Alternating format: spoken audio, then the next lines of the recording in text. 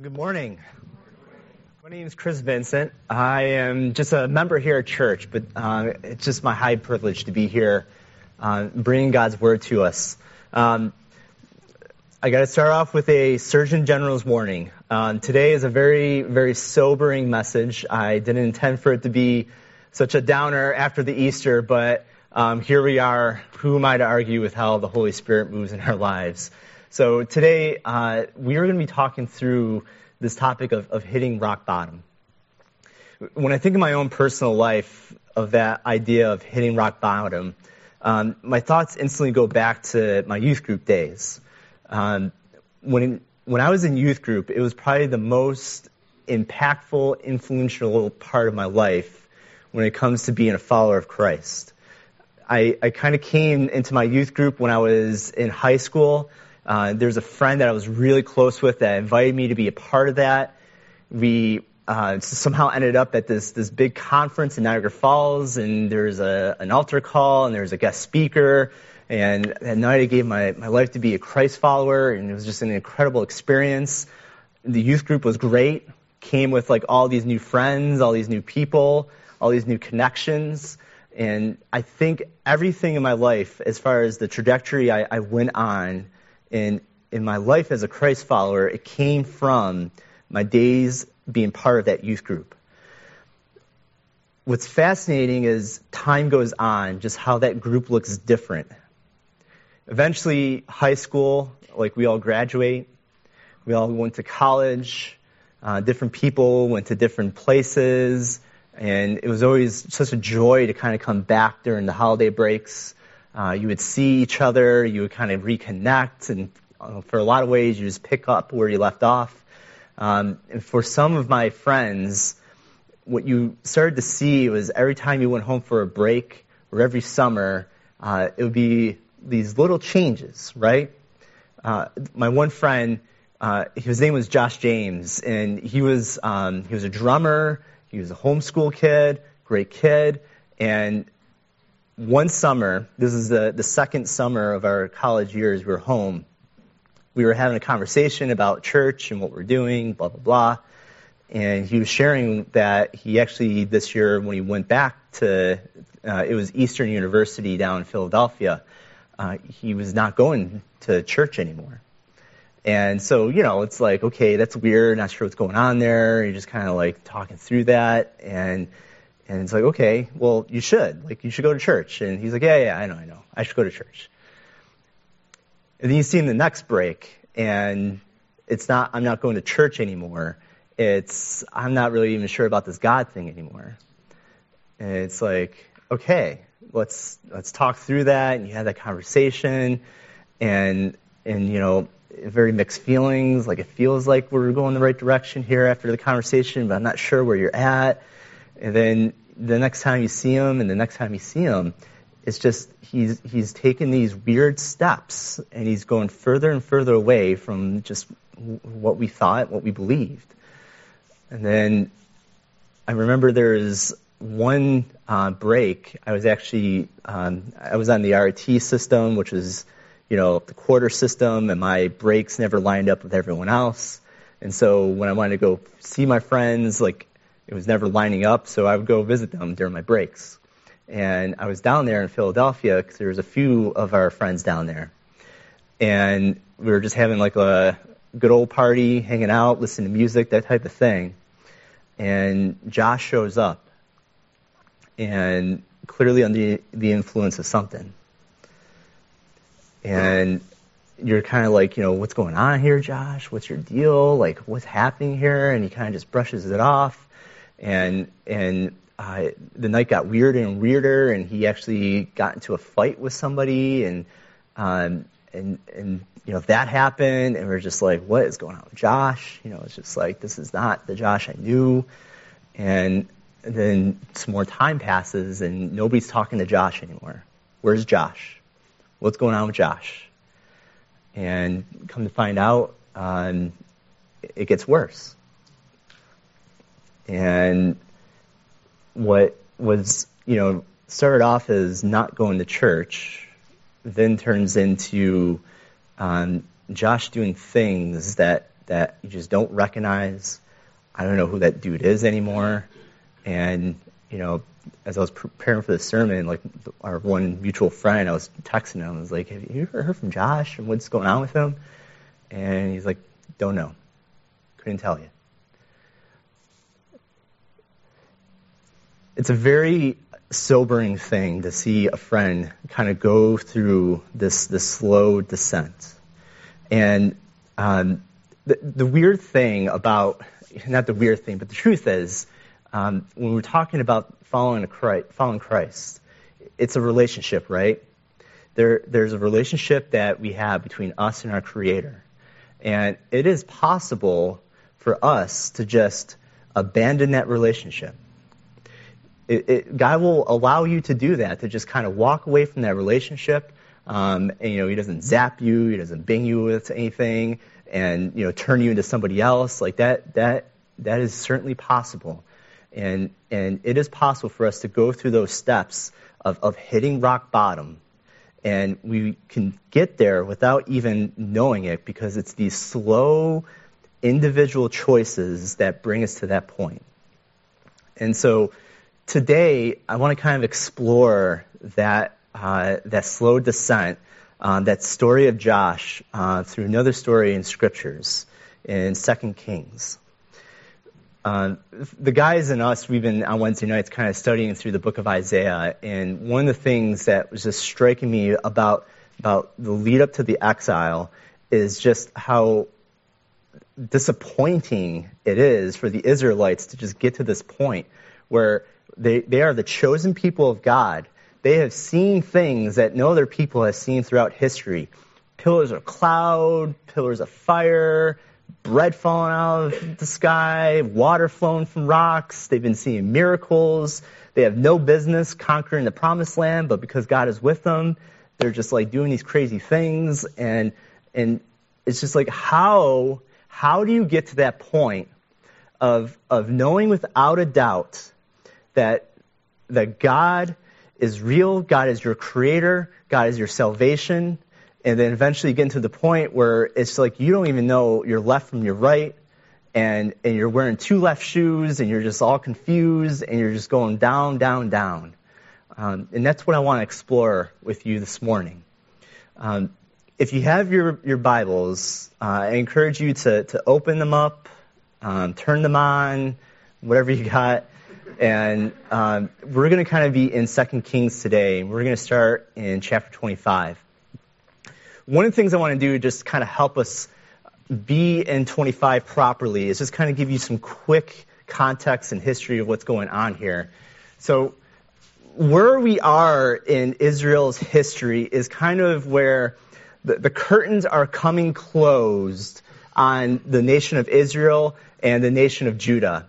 There was this exodus that happened from Egypt, and they took over the promised land, and God established them in this land. They were to be a land that honored God, and God was their king. And then through all these different things and different follies and different mistakes, time and time again, we go from a redeemed people out of Egypt, established in this land, to now the entire kingdom is just done.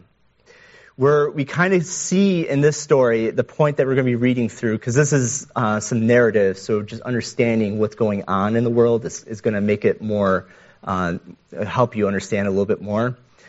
But the northern and southern kingdom, Israel was split into two kingdoms. There's the northern kingdom, Israel, or Ephraim, you may see in your scripture, in your Bibles, and the southern kingdom of Judah. The Assyrian Empire, which is there in green, is kind of just taken over the entire area. They've conquered a couple of kingdoms up there in the north, including the northern kingdom of Israel, and they're kind of like the superpower that's on the scene. Eventually, the Assyrians get replaced by another big bad empire, and that's the Babylonians. Babylonian Empire come in, and they kind of replace the Assyrians. And now it's that empire that is on the doorstep of Judah. And what we read in chapter 25 is kind of, again, the last days of the Israelites in the southern kingdom of Judah. We read the really what is the ending.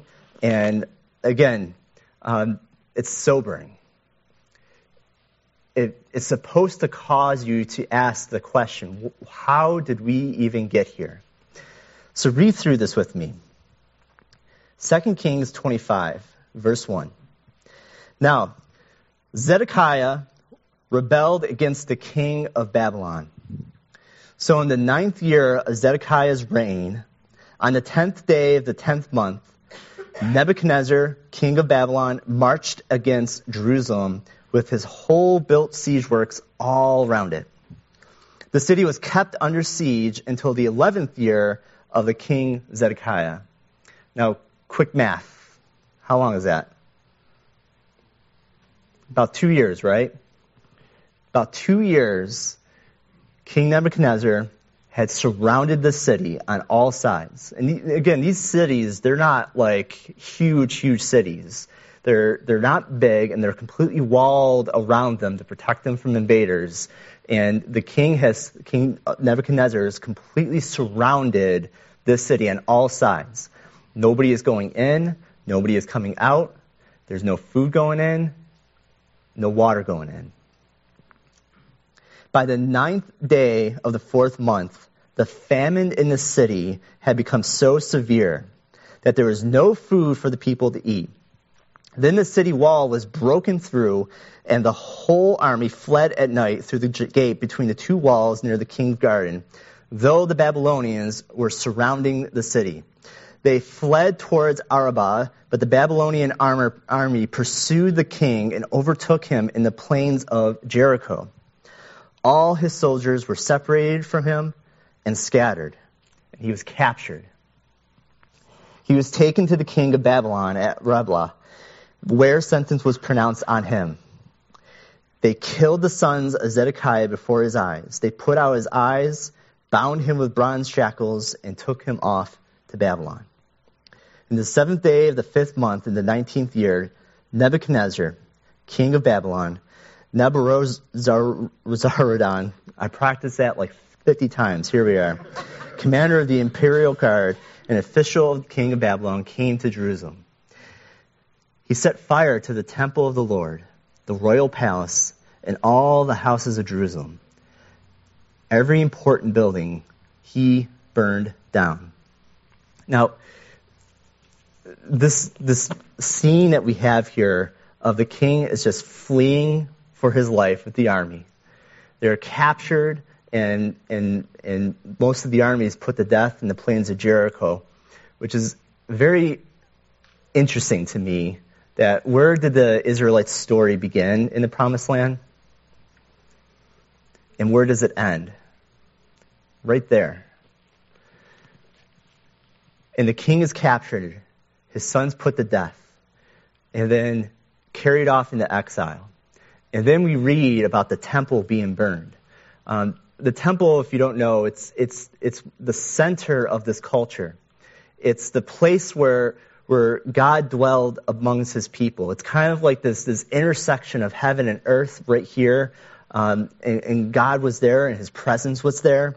And this is where the Israelites would go to offer sacrifice to God.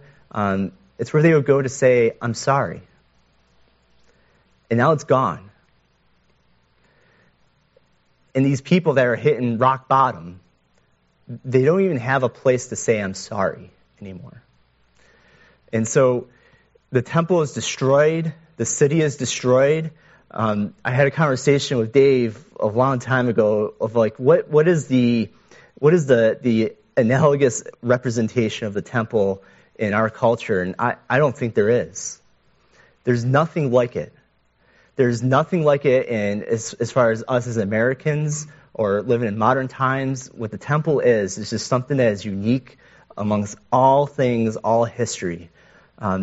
We cannot fathom just what it's like to lose the temple. The whole Babylonian army, under the command of the imperial guard, broke down the walls around Jerusalem. Nebuzaradan, the commander of the guard, carried into exile the people who remained in the city, along with the rest of the populace and those who had deserted to the king of Babylon. But the commander left behind some of the poorest people of the land to work the vineyards and the fields. And so what follows after this is kind of a itemization of all the different things they took away, all the things they carried out of the city as the exile is going on. There's multiple exiles, 3 total, where folks are being shipped off to Babylon, and this is kind of the last one. During the last exile, the city is burned down. Everything's just brought to ash. Everything valuable is taken out. The people that are put into exile are the people that have any kind of skill, any kind of trade ability, and what's left behind is poor people. And this is how Israel closes and this nation ends.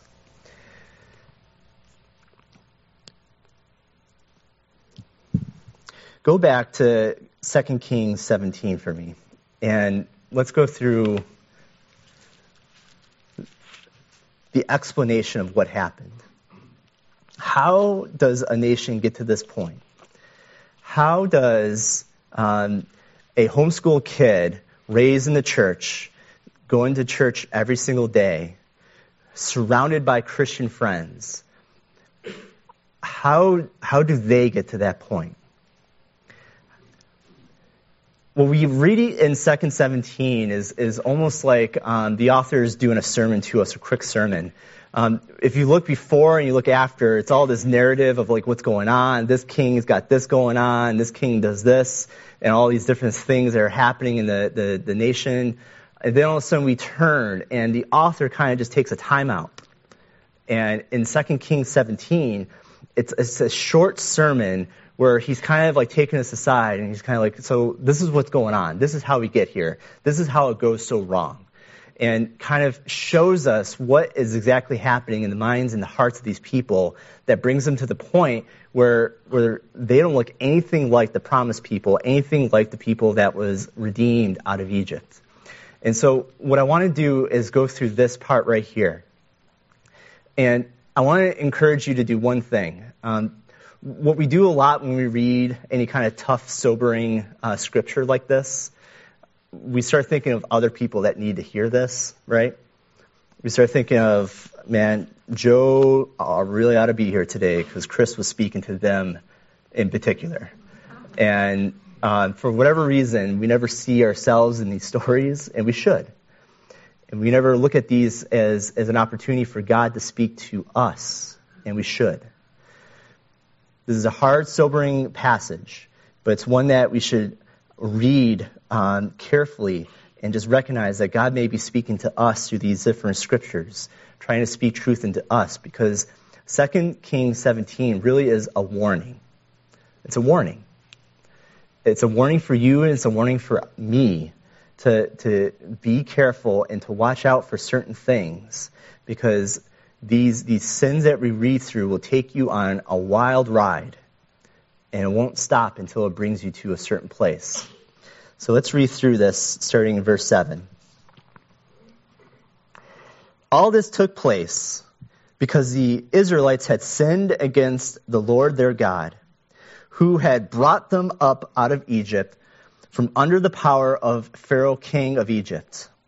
Now, stop right there. That's actually a very significant thing right here. The author wants you to know what about these people? God has redeemed these people, right? He has blessed them. He has brought them out of captivity under the power of the Pharaoh, king of Egypt. He's the one that has redeemed them out. And now, what are they doing towards that Redeemer? How are they responding to him? They're sinning against him. They're disregarding him. They worshipped other gods and followed the practices of the nations the Lord had driven out before them, as well as practices that the kings of Israel had introduced. Verse 9. The Israelites secretly did things against the Lord their God that were not right. From watchtower to fortified city, they built themselves high places in all their towns. They set up the sacred stones and the Asherah poles on every high hill and under every spreading tree, and at every high place they burned incense, as the nations whom the Lord had driven out before them had done. They did wicked things that aroused the Lord's anger. And so look at the picture that we're seeing here in these verses. Here are these folks redeemed by God in this land, and they start to adopt the worship of different pagan gods.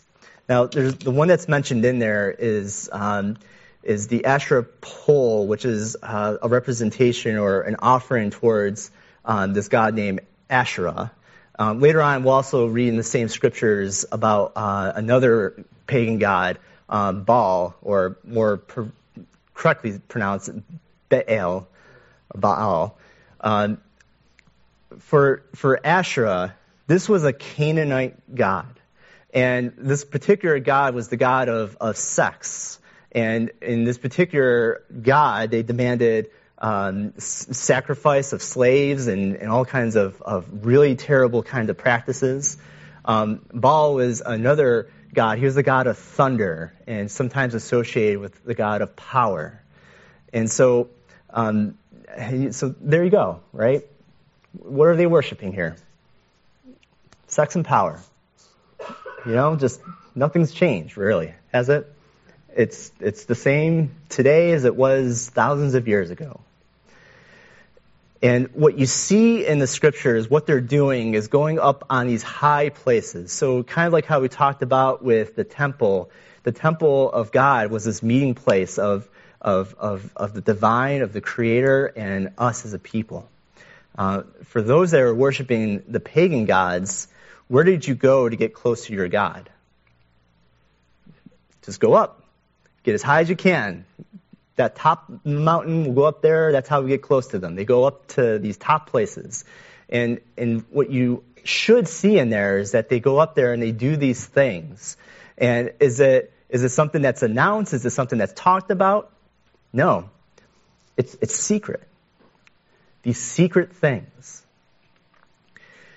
When we talk about where this starts, it's these secret things that are going on in our lives. These things that we think we have hidden from God, these things that we think we have hidden from our friends and from anyone that we should be accountable to. And these secret things that we don't deal with, they start to come into our lives and start slowly changing our trajectory. These secret things that we don't give attention to and we don't deal with, they slowly start to pull us away from God, pull us away from the truth. And for the Israelites, that's where they started. Verse 13.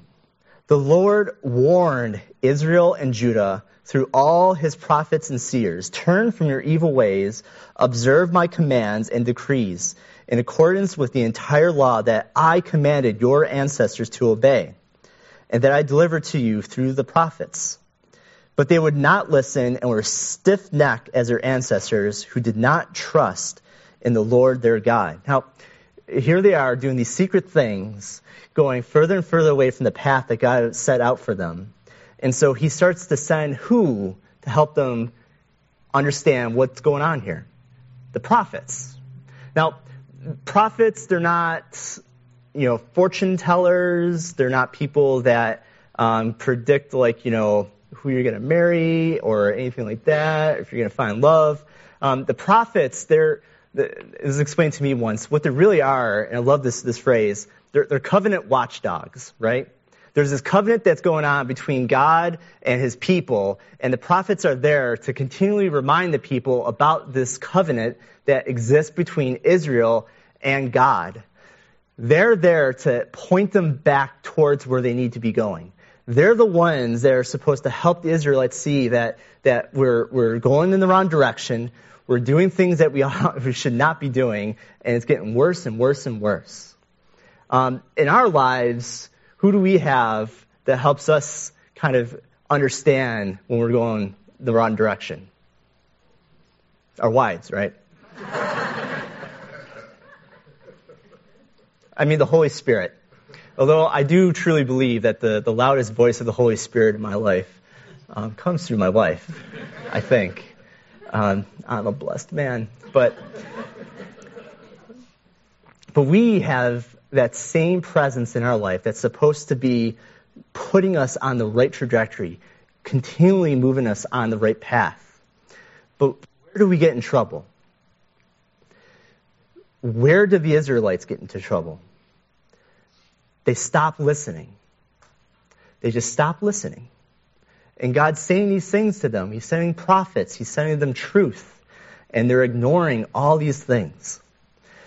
And that's a very weird place for us to be in, right? Doing these secret things, ignoring God's truth, ignoring the Holy Spirit moving in our lives, ignoring the prophets. But that's what they did. In verse 15, they rejected his decrees and the covenant he had made with their ancestors and the statutes he warned them to keep.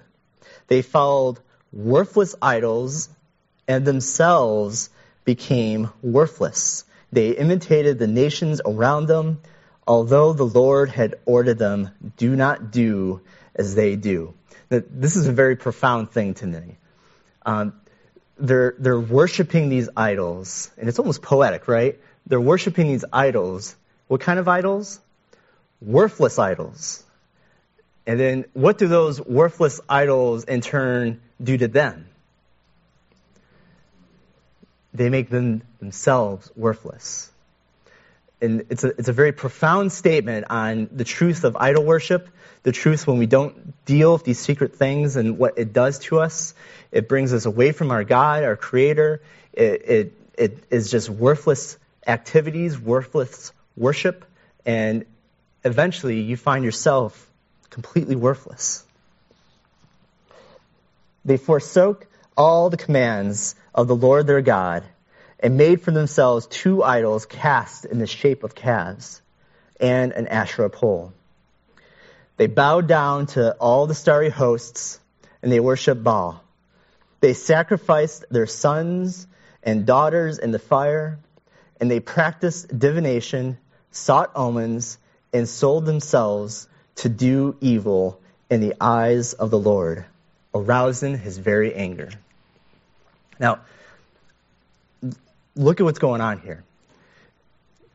Do you even recognize these people? Does this even sound like the promised people of God? Does this even sound like the covenant people of God? This sounds exactly like the people that they just replaced in the promised land. And it's very important to see this, because where do we start and where do we end? It doesn't start with the child sacrifice, right? We don't start with all this given to evil and sell ourselves to evil. No. Where does it begin? It begins with secret things. Secret things that are going on in our life. Secret things that we become used to, we've become comfortable with. These secret things that we look for validation about. And eventually these secret things take us further and further away. We don't listen to God. We don't listen to those who try to speak truth into our lives. And, just like my friend Josh James, he just becomes somebody that you don't recognize. So the Lord was very angry with Israel and removed them from his presence. Only the tribe of Judah was left, and even Judah did not keep the commands of the Lord their God. They followed the practices Israel had introduced. Therefore, the Lord rejected all the people of Israel. He afflicted them and gave them into the hands of plunderers until he thrust them from his presence. So, like I said, very sobering message. Bill's next week. I'm sure he's got a happy message. But this is a warning to us, right? And this is something that we have to be sensitive to. I think this is a very weird place, but at different times in my life, and I don't know all of your stories and all of your lives and your past, but certainly at different seasons of your life, you can experience that dry spell with, for whatever reason, these things, your heart is not soft towards them. There's different times in my life when like last week, you hear that Easter message. And I think Easter is a very great litmus test of just analyzing where your heart is at. When you go through and hear a presentation of the gospel, when you understand the resurrection of Christ, when you understand that extreme love that God has for us through his Son, and when your heart is not soft towards those things, that's a dangerous place to be in. Because that is what happened to the Israelites. For different reasons, their hearts become hardened, their hearts become hard towards the truth, and it just bounces off of them. I mean, the prophets are speaking to them. Different things are coming into their life and speaking truth, but it's bouncing off of them. It is not impacting their hearts. It's not changing the way they're behaving, and these secret things eventually take you to a place that you never intended to be, and you find yourself at that rock bottom moment. For all of us as followers of Christ, the warning is understanding that what happened to the Israelites, what happened to my friend Josh James, is not something that we can say I've grown out of, or something I'm too mature as a Christian to never experience. It's a warning. It can happen to any of us. And like I said, I've experienced times in my life where the communion cup is in front of me, but the impact that is supposed to have on me, I'm almost numb towards it. And shouldn't be. And so we constantly need to be asking ourselves, is my heart soft towards the things that God has for me? Is my heart soft when it comes to the gospel? The gospel is central to what we do here at Orchard for good reason. And for all of us as followers of Christ, the gospel is something that our hearts are just in tune with. The gospel is just reading through that story. It's supposed to bring us joy. It's supposed to just bring deep joy to us when we go through and we just realize that I'm a sinner, but God has taken care of my sin and has redeemed me. The story doesn't end here for the Israelites, and I want to kind of go through a couple things here. What I want to do is, let's go to the very, very end of 2 Kings. Let's read through that. This is after all the bad stuff has happened, after the king is taken off, after the king of Babylon has finally put to rest the story of Israel, and the walls are burned down, the gates are burned down, the temple is burned down. By the way, not that, hopefully this makes sense to you, we're kind of working backwards, but Dave, for the last 8 weeks, talked about what comes after this, right? And what happens after the walls are burned, the temple is burned, and that's what we learn through the story of Ezra and Nehemiah.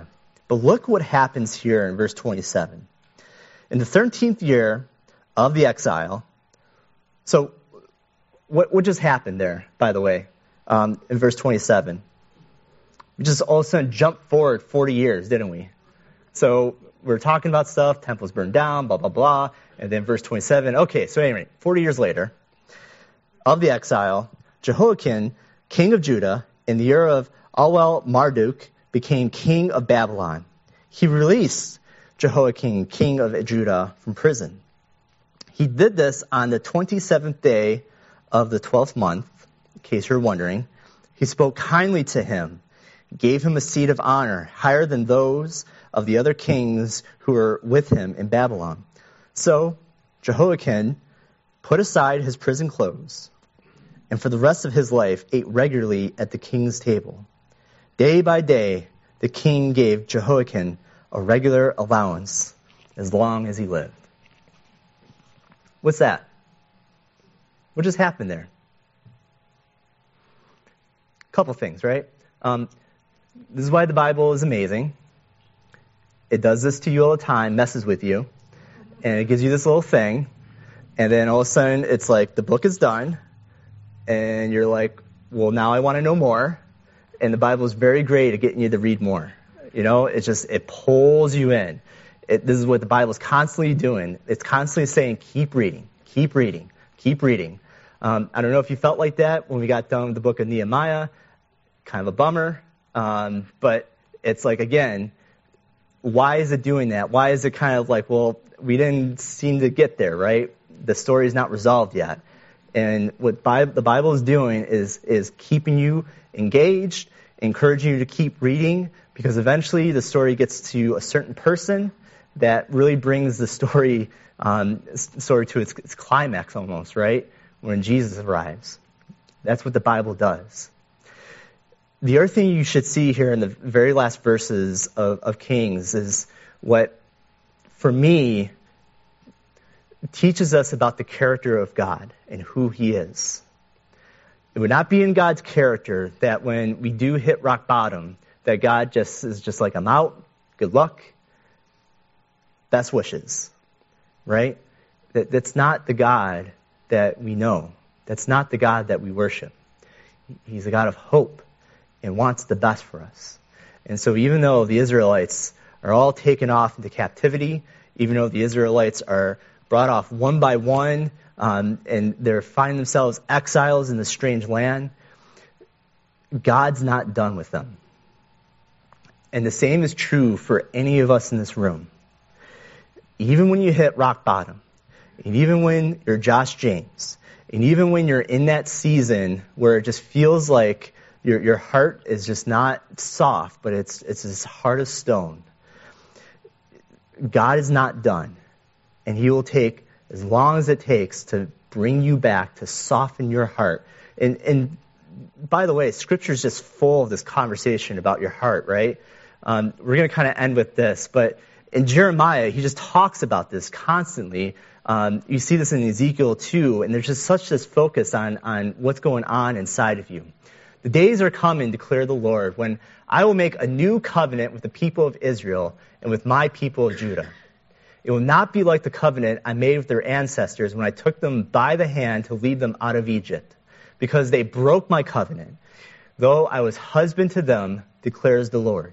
They did these secret things. They stopped listening to my prophets, and they began to look exactly like the people that occupied the land before them. And it ends badly. But God says, I'm going to do something about that. This is the covenant I will make with the people of Israel after that time, declares the Lord. I will put my law in their minds, and I will write it on their hearts. I will be their God, and they will be my people. No longer will they teach their neighbor or say to one another, know the Lord, because they will all know me, from the least of them to the greatest, declares the Lord. For I will forgive their wickedness and will remember their sins no more. And to a nation that is in exile, to a nation that has hit rock bottom, these might be the sweetest words any people can hear. And for you, I don't know your story. Only God knows your story. But wherever you are, God is speaking to you. God cares about you. God wants to soften your heart, and He wants to bring you closer. And so as we close, we have an opportunity to do that today. As we worship God in closing our service today, it's an opportunity for us to allow the words of worship to soften our hearts, and for us to engage with God, and just to be on the watch that we never allow ourselves to get to the place that the Israelites have arrived. Let's close in prayer. God, thank you so much for your word. Thank you so much for what you have shown us in Scripture. God, I just pray that you bless all of us and just open our eyes, and Lord, that we would just heed the warnings that you've given to us throughout Scripture. Lord, 2 Kings 17 is for us, and it's a warning, and it's instruction to be on the watch out for things in our lives, to make sure that our hearts are soft, and that any secret thing that we have in our lives is being dealt with. Just thank you for this opportunity just to worship you. Thank you for mercy and grace, Lord, that if we are in that season, that your desire is to bring us back and to have soft hearts towards the gospel. We just pray all these things in Jesus' name. Amen.